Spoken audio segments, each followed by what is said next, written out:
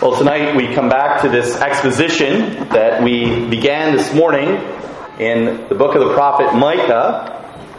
And we have here this striking language that Micah uses all throughout. And it's kind of interesting how it somewhat parallels what we see in our society. When you talk about a prophet, it's interesting how people portray religiously zealous people in movies and in popular culture. It's the bearded, scruffy guy that holding up a sign saying, "The end is at hand." And it's almost a trope, a meme that people mock.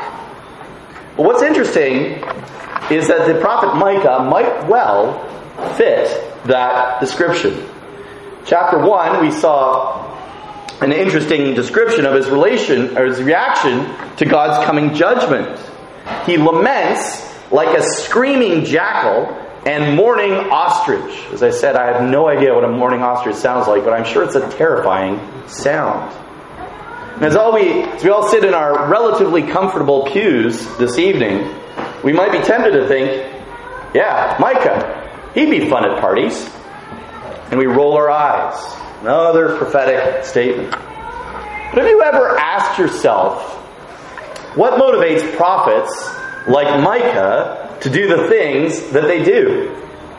Why do we have this vivid prophetic language that's there? You ever been desperate to communicate something, and you'll do whatever it takes to get the message across? And sometimes when I'm up preaching, I get dry. And I try and do like hand signals, to my deacons to have them go. And I'm running out of energy here. I do have some, so that's not a fake hand signal. But there's a sense when something's urgent, we want to use whatever we can to get people's attention. As one author has put it, when people are nearly blind, we increase the font size. This is very true for me, by the way. If you look at my sermons from 2008, they're 12-point font, and now I'm at to 16-point font. Right?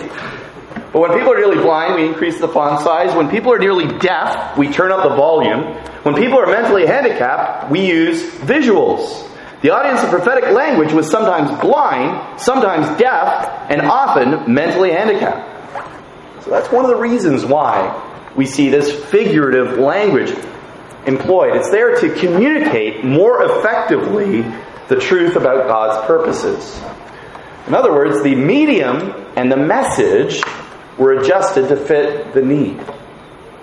Now, when you see the state of Judah in our passage, as described in our text this evening, you might start to have some real sympathy for Micah, who cared enough to howl over and to mourn over the sinful people that he was prophesying against, as he prophesied their doom. And I think it's really important that we see Micah here as an empathetic prophet.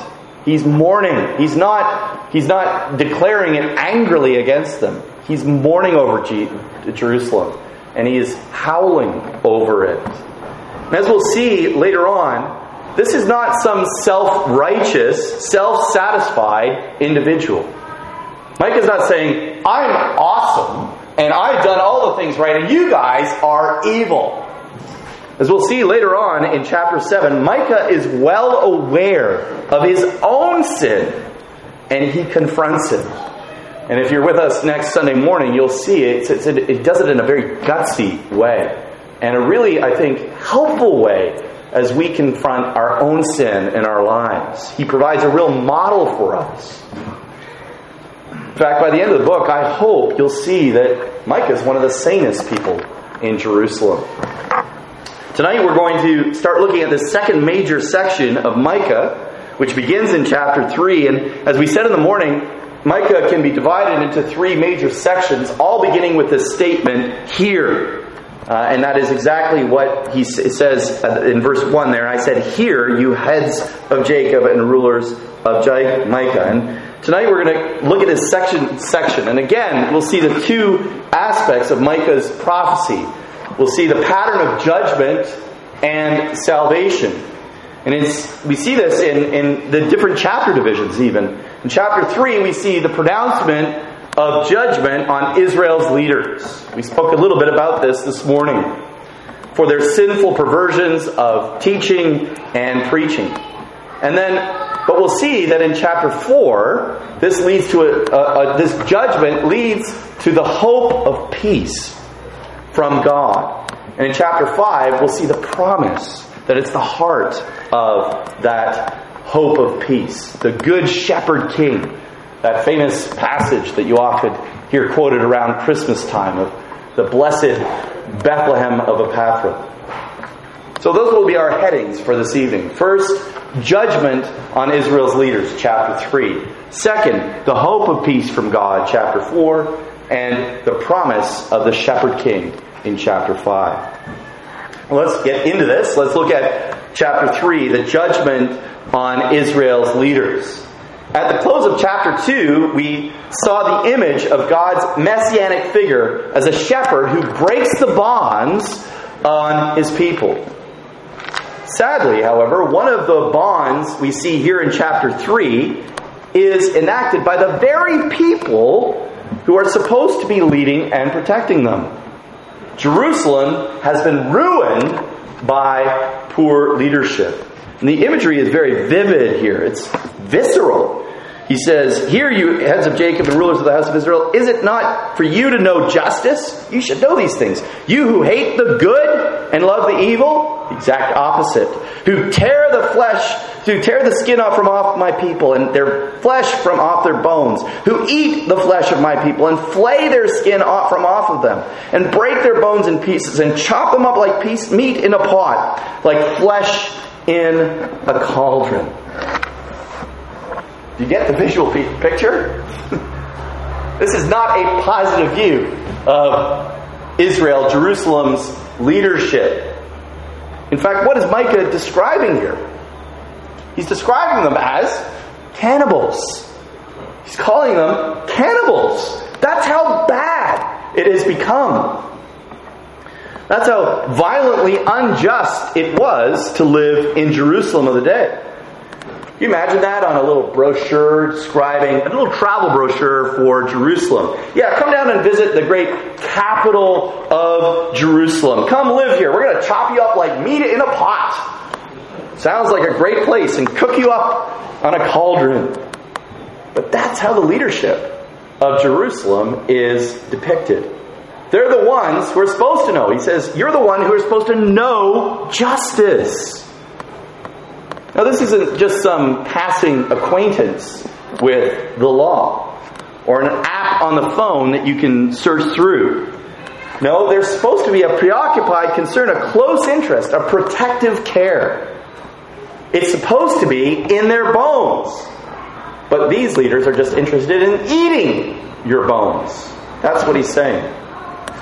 Now, Isaiah, who we mentioned is one of Micah's contemporaries, defines justice this way. In Isaiah 1:17, he says, "It is to correct oppression, to bring justice to the fatherless, to plead the widow's cause." And that's the very opposite of men who love evil and hate good. Again, we might be tempted to think, yes, that's the old corrupt leaders in Judah. But let me ask you something. Are our leaders much better? In Canada, we have seen our leadership reversing all of the basis of our English common law, which has found the Justice Foundation in Canada. We've seen a major revolution in the last 30 years. We've started to see our courts declare as good what the Bible clearly says is evil. We have leaders and politicians of every stripe saying that they will preserve the right of the mothers to have their unborn children murdered for the sake of a lifestyle freedom. And I know that it's not just Canada that's in this situation. In Barbados, you've had a similar law in the books even longer than we have in Canada, since 1983 with the Medical Termination of Pregnancy Act. I also heard this year that Barbados held its first Pride Parade.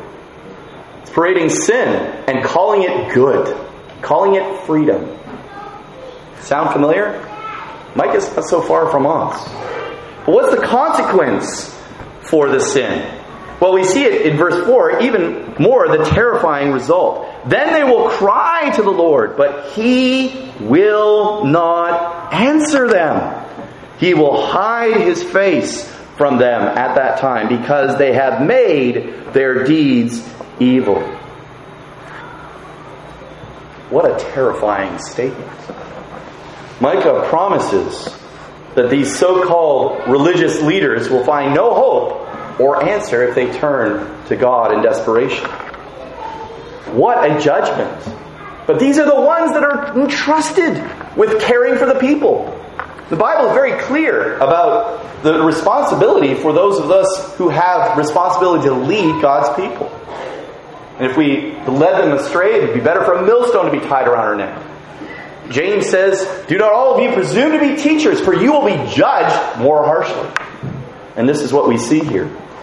John Calvin summarizes it well when he says, "Thus, Micah confronts us here with the greatest evil that could ever befall us. That is, that God rejects those who reject Him, and that God refuses to answer them, so that all their prayers are in vain and are no longer received by God." But it's not just the failure of the civil government being corrupted. It's the corruption of the prophets themselves. Look at what he says there in verse 5. "Thus says the Lord concerning the prophets who lead my people astray, who cry shalom, or peace, when they have something to eat, but declare war against him who puts nothing into their mouths." God here is prosecuting those who claim to speak in His name. They prophesy according to what they put in their mouth. Again, this is literally where their God is their stomach, not their people. They are prophets for profit. They are well fed, they declare peace. If they are hungry, they wage their own holy war. They use their office. They manipulate God's people. Does this remind you of anyone in the Old Testament? It's not the first time that this has happened in Israel. If you remember, or if you know, in 1 Samuel, the prophet Eli, the judge actually, Eli, back in 1 Samuel, remember his sons, Hophni and Phinehas. They were corrupt priests who would steal the very food being offered for sacrifice, and they would threaten and beat those who didn't give them what they wanted. They literally did this. But let's not kid ourselves. There are Hophni and Phinehas's that exist in our world today. People do religion for profit. This is wickedness, especially those who claim the name of Jesus Christ. There was a science fiction writer who once said, "You don't get rich writing science fiction. If you want to get rich, you start a religion." That science fiction writer was named L. Ron Hubbard, the founder of Scientology, Tom Cruise's religion. But it's not just cults. Churches do this as well. Preachers profit off the poor, bilking them into sending their money and promising that they sow a seed, they'll give them a prayer cloth or some token, just so they can line their own pockets. Now notice the consequential word, "thus." That ought to give us hope, because there is justice. When we see this corruption, perhaps you've experienced corruption in your own life, and sometimes there's a feeling of helplessness. Like, how do we even address this? If the rulers are supposed to be the ones caring for us and they're not doing this, if the church is corrupt, what do we do? We cry out to God. And God sees this. What then is their consequence? Well, the consequence there is very clear. "Therefore, it shall be night to you without vision, and darkness to you without divination. The sun shall go down on the prophets, and the day shall be black over them. The seers shall be disgraced, and the diviners put to shame. They shall all cover their lips, for there is no answer with God." Now, Some read this and you might be reading this and saying, well, wait a second. Is Micah saying that divination and seers, which is using the occult, and mediums are okay here? That was something that the law of God totally forbade back in Deuteronomy 18:9-14. No sorcerers, no fortune tellers, no seers, no divinators. Now, Micah's point here is no matter what method you employ, righteous or unrighteous, the point is you will not get any results. It won't work because God in judgment will withdraw His word. It's one of the things we said this morning. When churches stop preaching the gospel, and by the gospel I mean the whole gospel, the bad news that we're sinners, and the good news of Jesus Christ, that's actually a judgment. Some of you know what it's like to search for a church where the full gospel is being preached. It's a rare thing. It's a treasure. It's a blessing. The worst thing that God can do to a nation is to remove gospel preaching. Because if there's gospel preaching, there's an opportunity for repentance. There's an opportunity for re-engagement with God in His mercy and His grace. But this is what Micah is threatening, is that the Word of God will be removed from Israel. You might think about this a little bit more. Could God withdraw His Word today? I mean, when you look at it, we have millions of Bibles, right? We have the internet and all of that. How might God judge us today? Maybe He has it taken away. It's interesting to talk to people in this generation now who've grown up without, I think, the broader influence of the church in culture. Many of them have no clue what's really in the Bible. They listen to late night talk shows and look at memes on the internet, and they may have some sort of, like cultural awareness of some of these things, but that's about it. They can tell you what the latest is with Rihanna or whatever celebrity is of the moment, but they can tell you nothing about the gospel. In case that's not your thing, how many of us know more about movies than we know about the Bible? How many of us could tell us any number of subjects, but when it comes to Scripture, we turn up empty? God, in His grace, provides preachers of the Word. That's one of the ways that we see the mercy of God, is that there are those who will come and bring the Word. Right? We quoted this morning from Romans 10. How then will they call on Him in whom they have not believed? And how are they to believe in Him of whom they have not heard? And how are they to hear without someone preaching? Micah here is a faithful preacher. Look at verse 8. He says, But as for me, I am filled with power, with the Spirit, the Holy Spirit, by the way, of the Lord, and with justice and might, to declare to Jacob his transgression and to Israel his sin. Pastor is not a faithful pastor. A prophet is not a faithful prophet if he does not do what the Scriptures say, which is to call people to repentance and faith. There's so much in Scripture about sin. I have a relative who is in a liberal church, and I went to visit her, and she had Robert Schuller's Possibility Thinkers Bible. I don't know if you've ever heard of Robert Schuller in the Crystal Cathedral in the United States. He is famous for being very, very positive, never talking about sin. And he's created this Bible, and he highlights the passages that his faithful people are to read. And he just, maybe a verse here or two. It's very interesting to go through that Bible and see what's highlighted. You look in the Old Testament, there's a whole lot of blank. A whole lot of blank. Even in the New Testament, Jesus is decrying against the Pharisees, a whole lot of blank. Right? Because they don't want to confront the reality, the fullness. The Bible isn't just the New Testament. My dad teases people that come to our church that just have a New Testament. He's like, you got a dagger. You need a sword, man. You need the full thing. Right? We need the full Word of God. We need the good news and the bad news together. We need to see this. There's something positive in understanding the negative side of things. the fact that there is a God of justice. There's something that we actually yearn for in our hearts. True justice. That's why we're attracted to good things. And the reality is, even this world yearns for justice. I may have told you this story before, but my old professor of counseling was taking a flight to Los Angeles. He got on a plane and he ended up sitting next to a woman who managed a women's shelter. She heard that he was a Presbyterian minister. She says, "You're not one of those Presbyterian ministers that believe in hell, are you?" And he said, "Well, actually, yes, I am." And he said, "I think you should too." And she said, "What? What do you mean? I'm an enlightened person. I don't believe in this God of wrath." He said, "Madam, you manage a women's shelter. Do you see men get away with murdering their wives, beating them, sexually abusing them?" And she had to admit, yes, she did.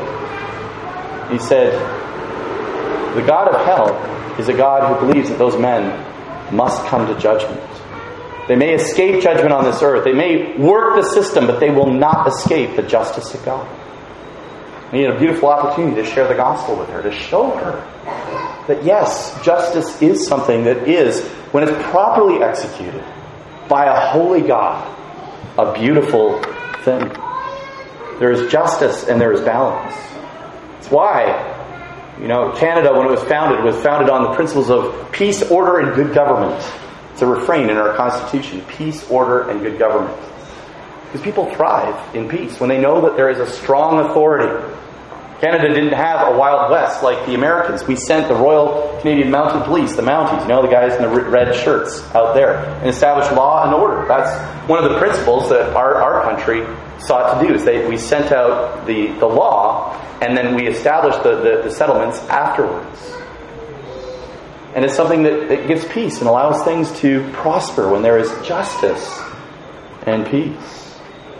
So I don't want you to think when he's calling out for justice that this is something that's negative. It's something that we all yearn for in our hearts. That's why we're attracted to these things, good things. In verses 9 to 12, Micah delineates the crimes. He says, "Hear this, you heads of houses of Jacob and rulers of the house of Israel, who test justice, make crooked all that is straight, who build Zion with blood and Jerusalem with iniquity. Its heads give judgment for a bribe. Its priests teach for a price. Its prophets practice divination for money. Yet they lean on the Lord and say, 'Is not the Lord in the midst of us? No disaster shall come upon us.'" It's a very interesting statement that he makes there in verse 11. It's almost sarcastic. They lean upon Yahweh. They lean on their own interpretation of promises. He quotes them here. He says, "Is not the Lord in the midst of us?" Where did they get this? Well, this is in the Bible. They're quoting the Bible. "Is not the Lord in the midst of us?" is a quotation from 1 Kings chapter 6, 12 and 13. They had chapter and verse. Except they ignored the conditions. They focus on the promise. Let's just take a look at that for a second. This is what we see unfaithful men doing all the time. Right? You've heard it all. I have a promise. God has a plan to prosper you. Right? They take the scriptures and they twist it. And they make it something that it is not in its context. Look at what it says in 1 Kings chapter 6, verse 12 and 13. It says this.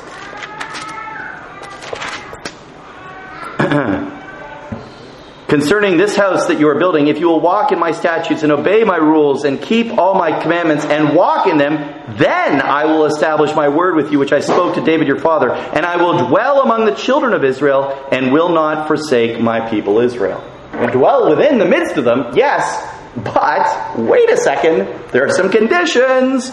"If you will walk in my statutes and obey my rules and keep all my commandments and walk in them, then I will establish my word with you." Right? A text without a context is a pretext for error. It's what's happening today. We see people pull out these verses here. This is what Satan does. Right? This is what Satan does when he's tempting Jesus. He says, you will not let your foot be cast down. You will not stumble. The context of that in the psalm is the judgment against Satan himself. But he omits that part. He just ignores that part. That's not important. This is why, one of the reasons why we have expositional preaching.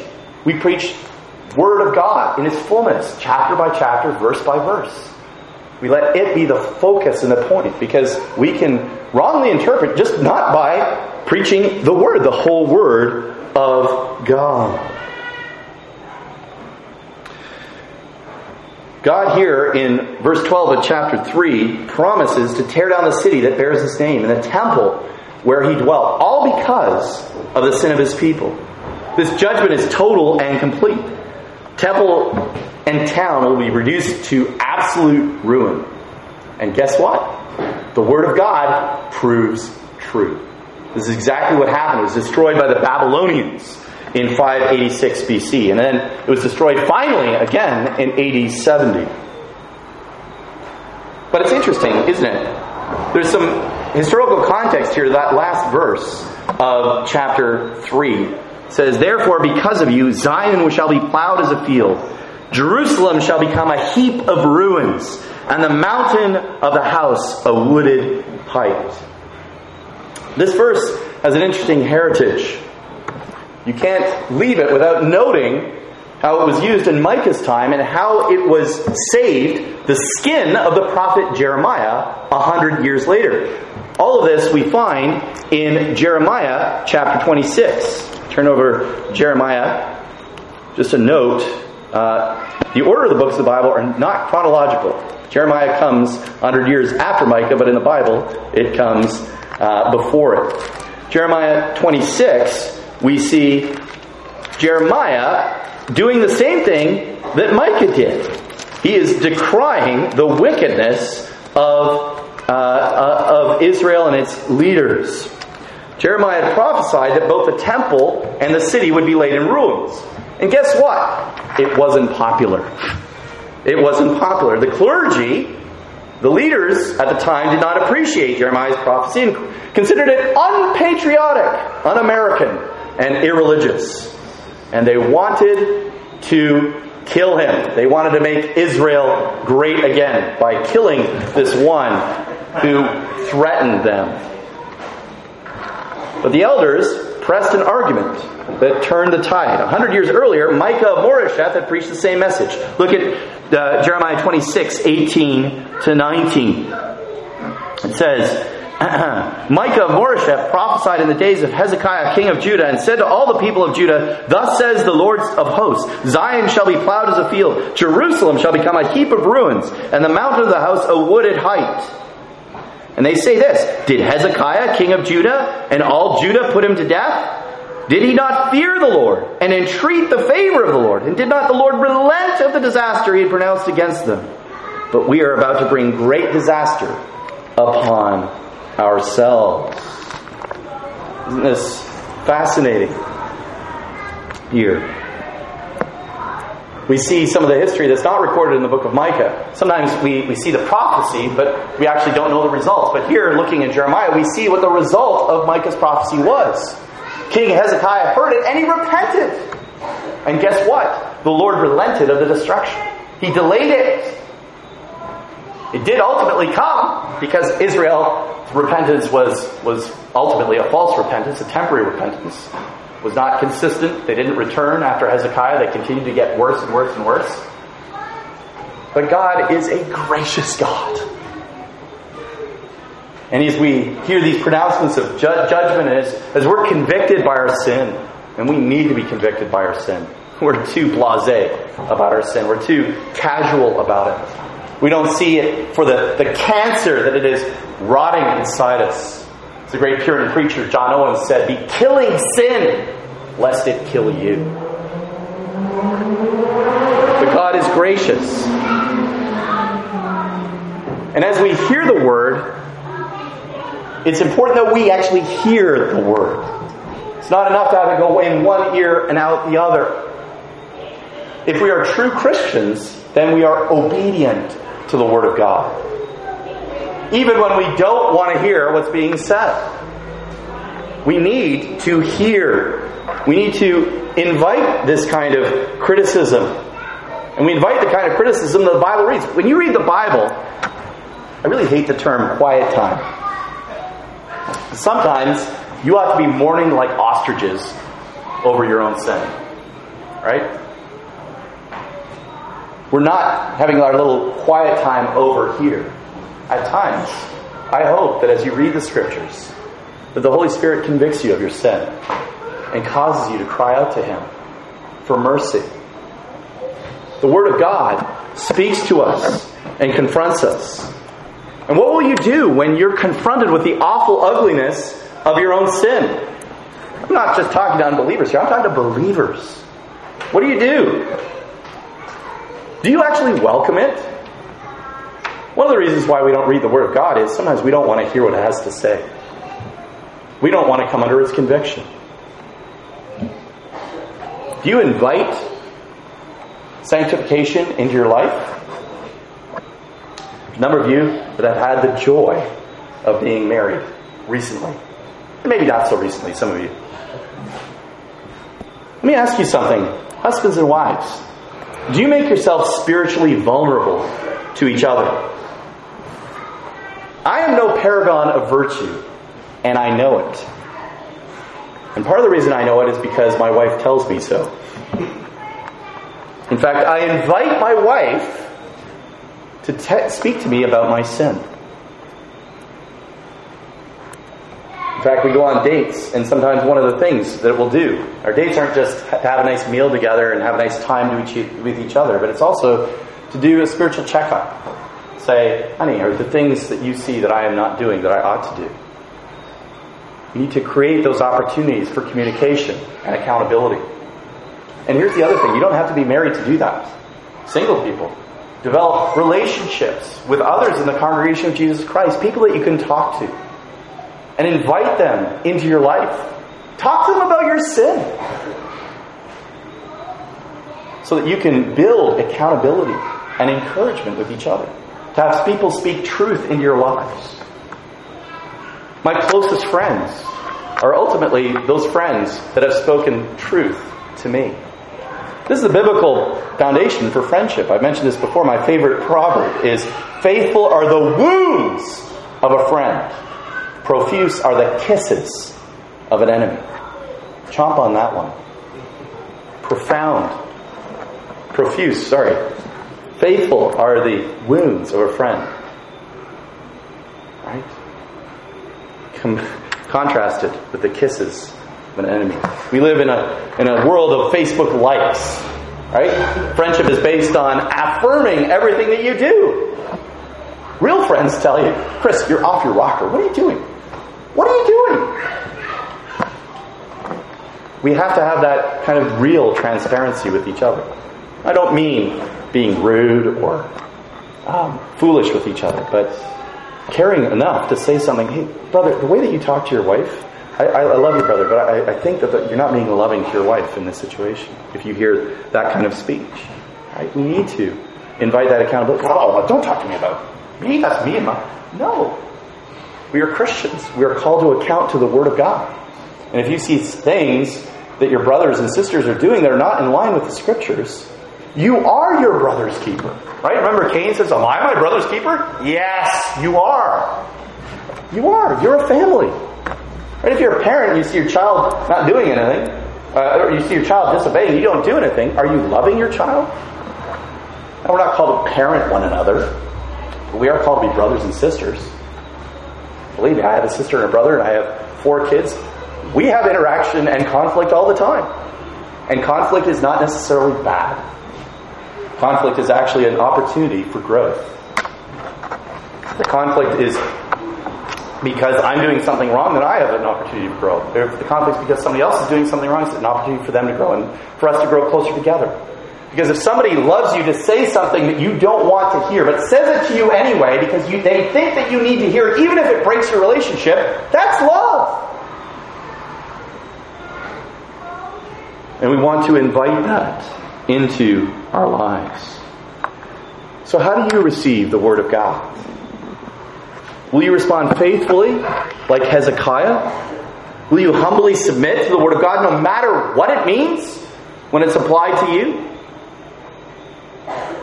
If you're a believer this evening, this book is not some ordinary book. It's not like a textbook. It's not like a systematic theology. It's not like a book of biology and all of these things. No, it is the inspired, authoritative, inerrant Word of God. And it must be submitted to. Hebrews 4 describes its power. For the Word of God is living and active, sharper than any two-edged sword, piercing to the division of soul and spirit, of joints and marrow, and discerning the thoughts and the intentions of the heart. Look at how it penetrates to the inner core. The Word of God doesn't mince. I love the Word of God because it doesn't create any sort of illusion about who we are. The greatest king in Israel was a liar, an adulterer, and a murderer. And he knew it. And he wrote amazing psalms of repentance and faith. It's a beautiful book. There's no varnishing over the evil in man. It exposes it clearly. God holds us accountable by judgment through His Word. But Micah's more than judgment. Chapter 4 shows us the hope of peace from God. This is the glory of God's Word. We have the promise of more.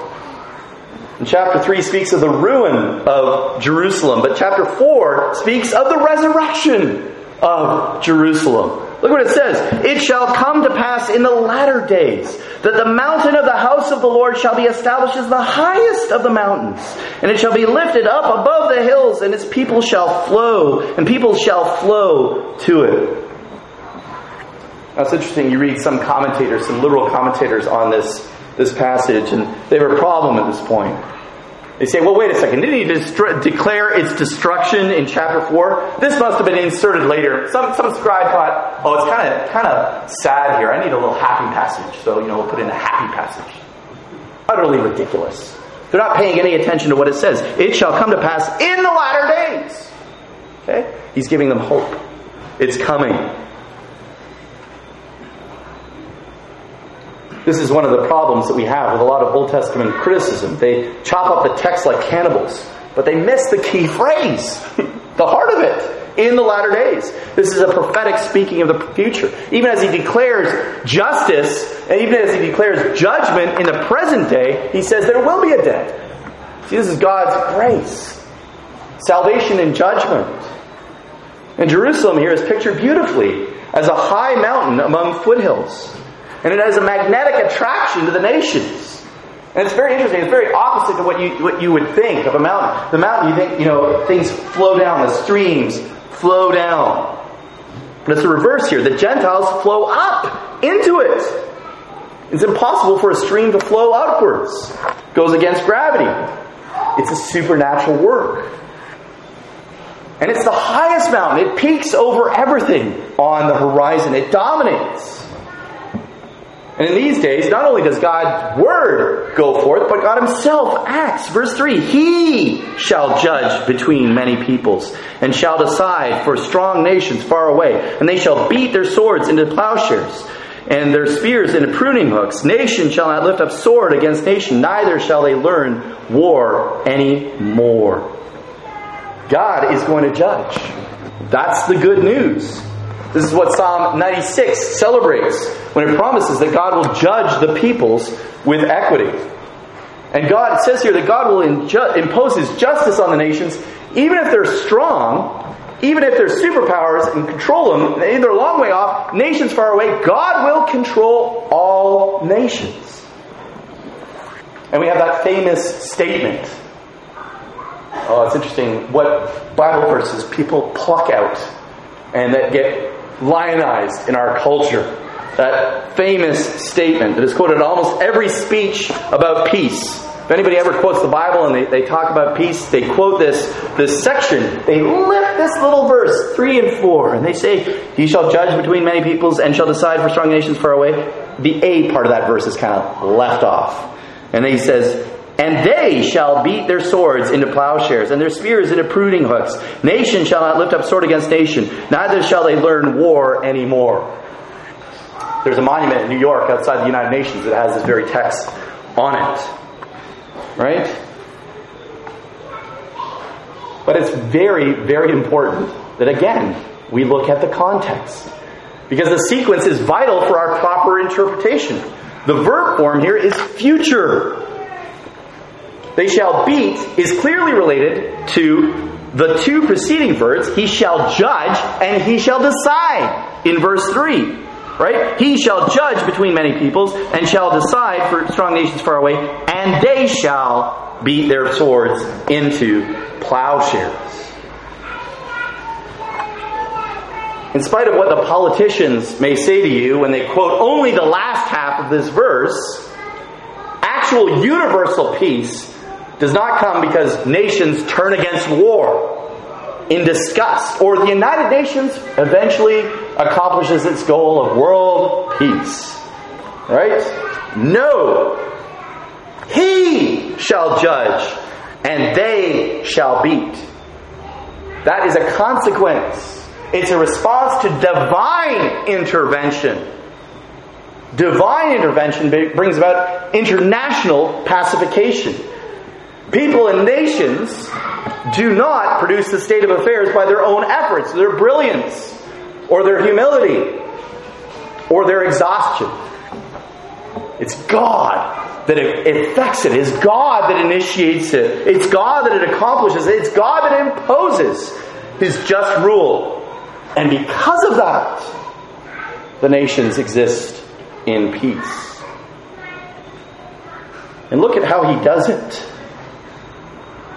He says, the lame. He's going to turn the lame into a remnant. This is classic God, isn't it? Right? He doesn't work through the great rulers of the earth. Jesus is born in a stable, not in a palace room. This is exactly what Paul says in 1 Corinthians 27. But God chose what is foolish in the world to shame the wise. God chose what is weak in the world to shame the strong. He takes the lame, the nothings, the nobodies, and He turns them into His people. Verse 7. In that day, declares the Lord, I will assemble the lame and gather those who have been driven away and those whom I have afflicted. And the lame I will make the remnant. And those who were cast off a strong nation. And the Lord will reign over them in Mount Zion from this time forth and forevermore. Not just a few stragglers. The parallel verse here in verse 7 says they will be a strong nation and they will thrive. They will thrive. But this complete reversal is all because people figured out that war was bad and put down their arms? No. It's all because God imposed it. It's God's initiative. It's God that affects real and lasting change. Now, I know last year you guys had a historic election here in Barbados. The government won in a landslide with promises to clear up the corruption and make all things new. Right? And perhaps, in fairness, some things are better. But I think that we can all say that things are far, far from perfect. I'm not saying that your government is useless or ineffective, but it is nothing in comparison to God. When God comes, there will be no questions. All things will be made right. John speaks of this in his prophetic vision of heaven in Revelation 22. He says this in the name of Christ. He says, Behold, I am coming soon, bringing my recompense with me to repay everyone for what he has done. Jesus will come as judge, and He will judge perfectly and rightly and wisely. And immediately, peace will come. Why? Because the King, the once and future King, is here. And that is what chapter 5 is all about. That is the wonderful promise of a Savior King. And this is really the theological heart of the prophet's prophecy, the book of Micah. It's perhaps another one of those ones that you're familiar with in Micah. It's what the whole book has been building towards. It's the greatest prophetic revelation of the book. It is the messianic prophecy of Jesus Christ, the birth of Jesus Christ. There are some important prophecies that we've already come across in this book. Chapter 1 speaks of the invasions of the Assyrians under Sennacherib. This hadn't happened at Micah's time, but it did happen. But the critics are like, oh, well, we don't know exactly when Micah wrote this. He probably just added that bit in. Added in a few prophecies to grant himself credibility. Right? They also reject another prophecy that's there in chapter 4 and verse 10 where he prophesies about the Babylonian captivity, which, by the way, isn't going to happen for another 100 years when he writes it. But again, the skeptics, the liberals say it was just inserted into the text. But here's the thing. You cannot argue with Micah 5 verse 2. But you, O Bethlehem Ephrathah, who are too little among the clans of Judah, from you shall come forth for me one who is to be ruler in Israel, whose coming forth is from of old, from ancient days. What is this prophecy? Well, it's a prophecy of the coming of the Lord Jesus Christ. The Messiah's birth 700 years before it happened. And here's where the liberals and the skeptics have a bit of a problem, because there are copies of the book of Micah that predate these things, dated well before the time of Jesus Christ.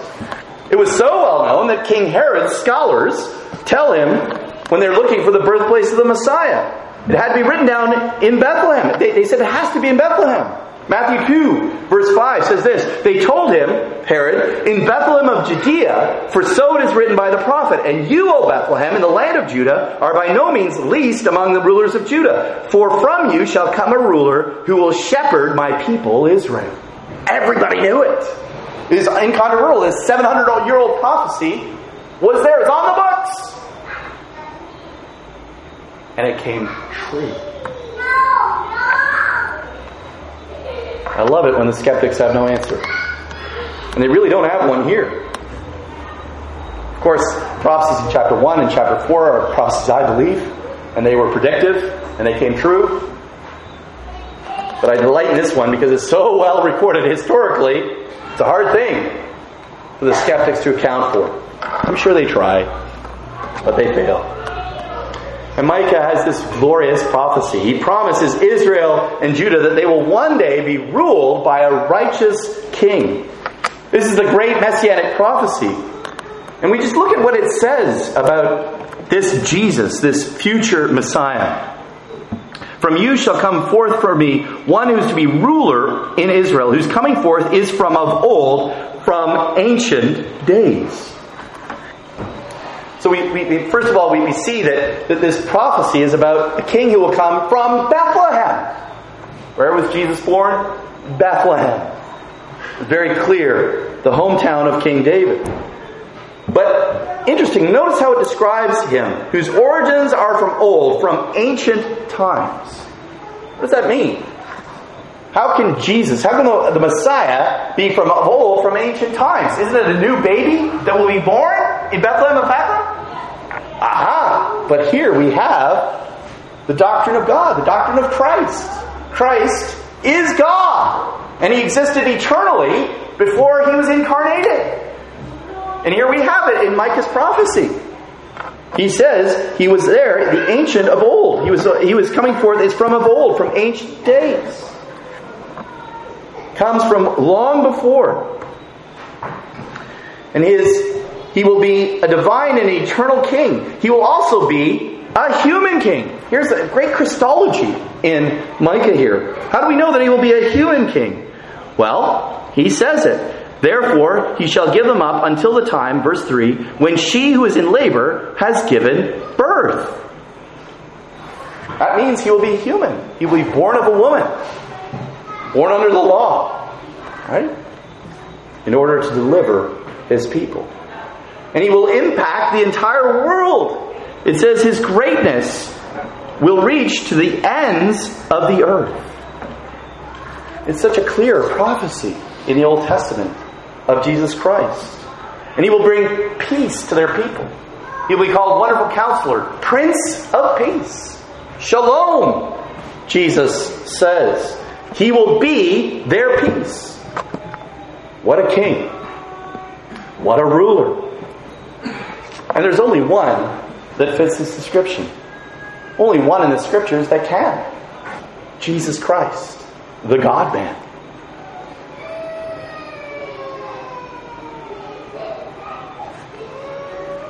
Micah here then promises that a righteous leader would come. And he calls him a great shepherd and a great king. And those two promises are ultimately fulfilled in Jesus Christ. Because doesn't Jesus describe himself? We look at John chapter 10 in this way.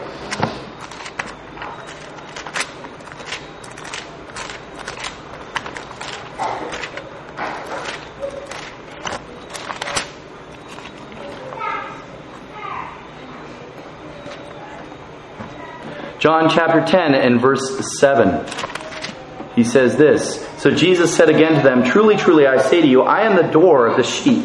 All who come before me are thieves and robbers, but the sheep did not listen to them. I am the door. If anyone enters by me, he will be saved and will go out and find pasture. The thief comes in only to steal and kill and destroy. I came that they may have life and have it abundantly. I am the good shepherd. The good shepherd lays down his life for the sheep. He who is a hired hand and not a shepherd, who does not own the sheep, sees the wolf coming and leaves the sheep and flees. And the wolf snatches them and scatters them. He flees because he is a hired hand and cares nothing for the sheep.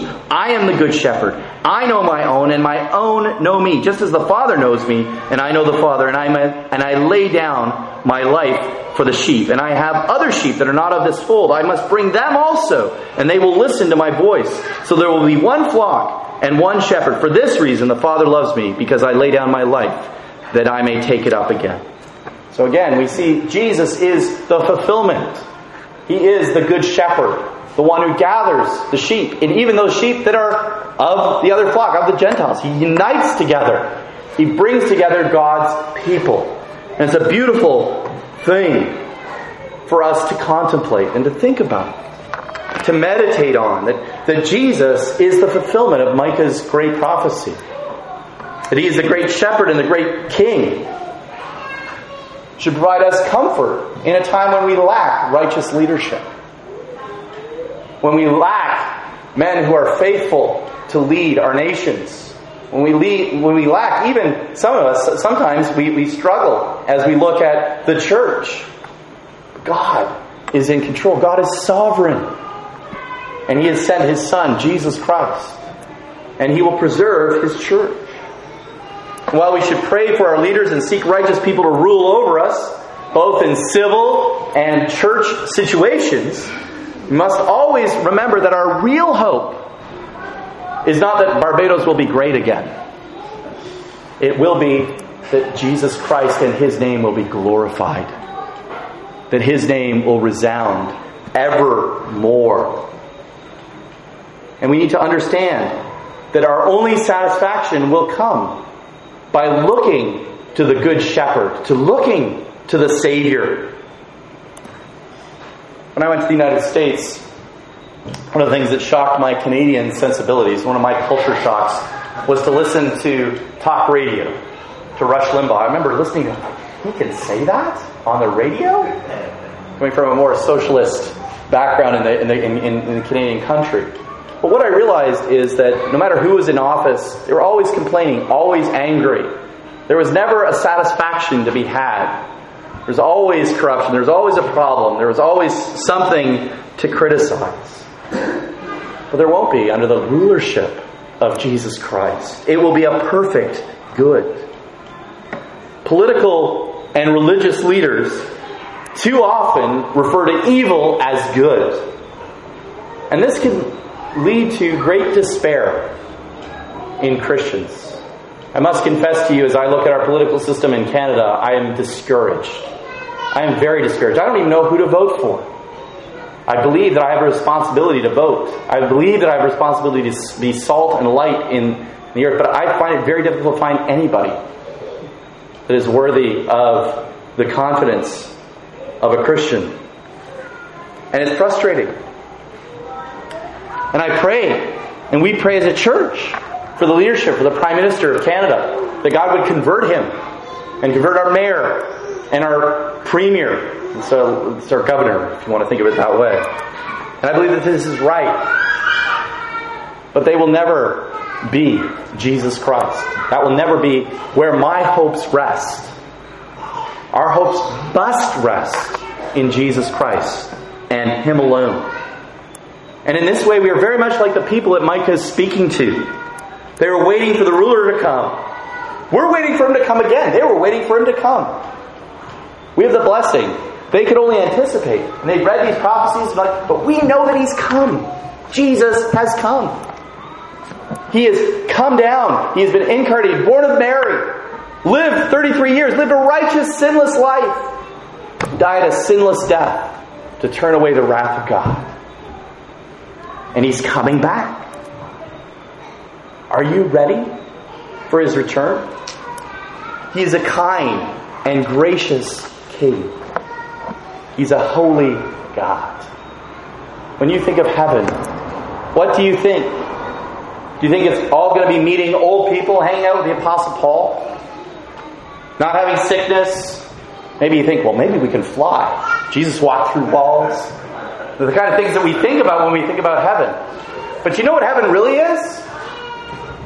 It's being with Jesus. Full stop. It's being with Jesus. John Piper often talks about Christians who have a vision of heaven that's pretty much a Muslim heaven, right? Where we have, splendor and paradise, and we have everything that we want, and everything there. We have no needs, no wants, and everything else. But a Christian view of heaven is actually to be with Jesus Christ. Do you have a desire to be with Jesus Christ? That doesn't just start when you die and you go to heaven. It starts right now. When we come on the Lord's Day to worship together, we are experiencing the fellowship and the encouragement of Jesus Christ.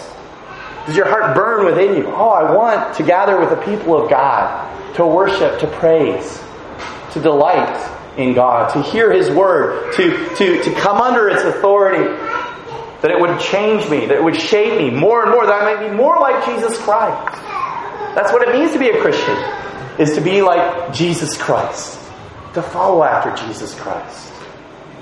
But to do that, we need to be confronted with our sin.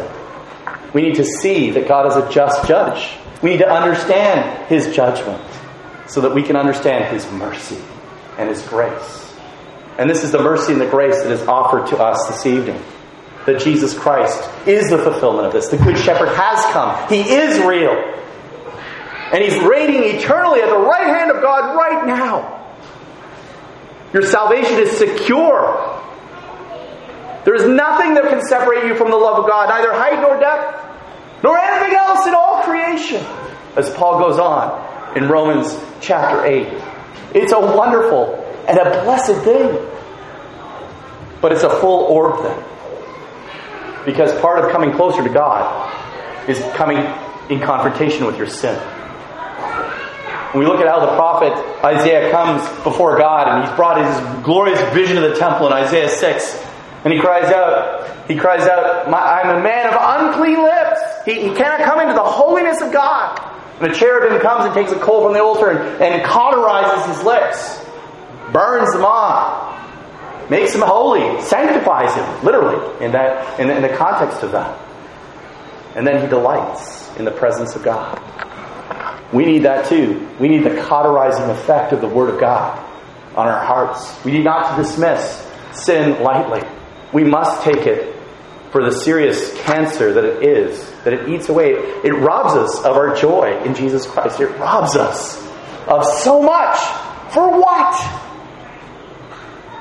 For things that spoil, perish, and fade. Things that only bring shame upon our hearts. Jesus Christ is so much better. He's so much sweeter. He's so much more wonderful. He is the wonderful counselor. He's the Prince of Peace. He is the Savior of the world. If you know Jesus Christ tonight, look to Him. Rejoice in Him. Delight in His Word. Let it wash over your lives. Meditate on it. Go after those hard passages. Oh, I don't want to read Revelations too hard. No, Revelation is gorgeous. It's wonderful. It speaks of the glory and the triumph of Jesus Christ. Spend time, marinate on it. Go to Leviticus. Oh, Leviticus. Are you telling me Leviticus?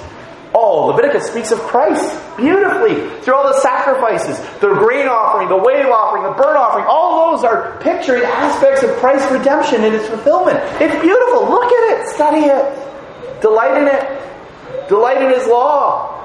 The longest chapter in the Bible, Psalm 119, is delighting in the law of God. It is a lamp to our feet and a light to our path. It helps us to run in the pathway of His commandments. It's a delight.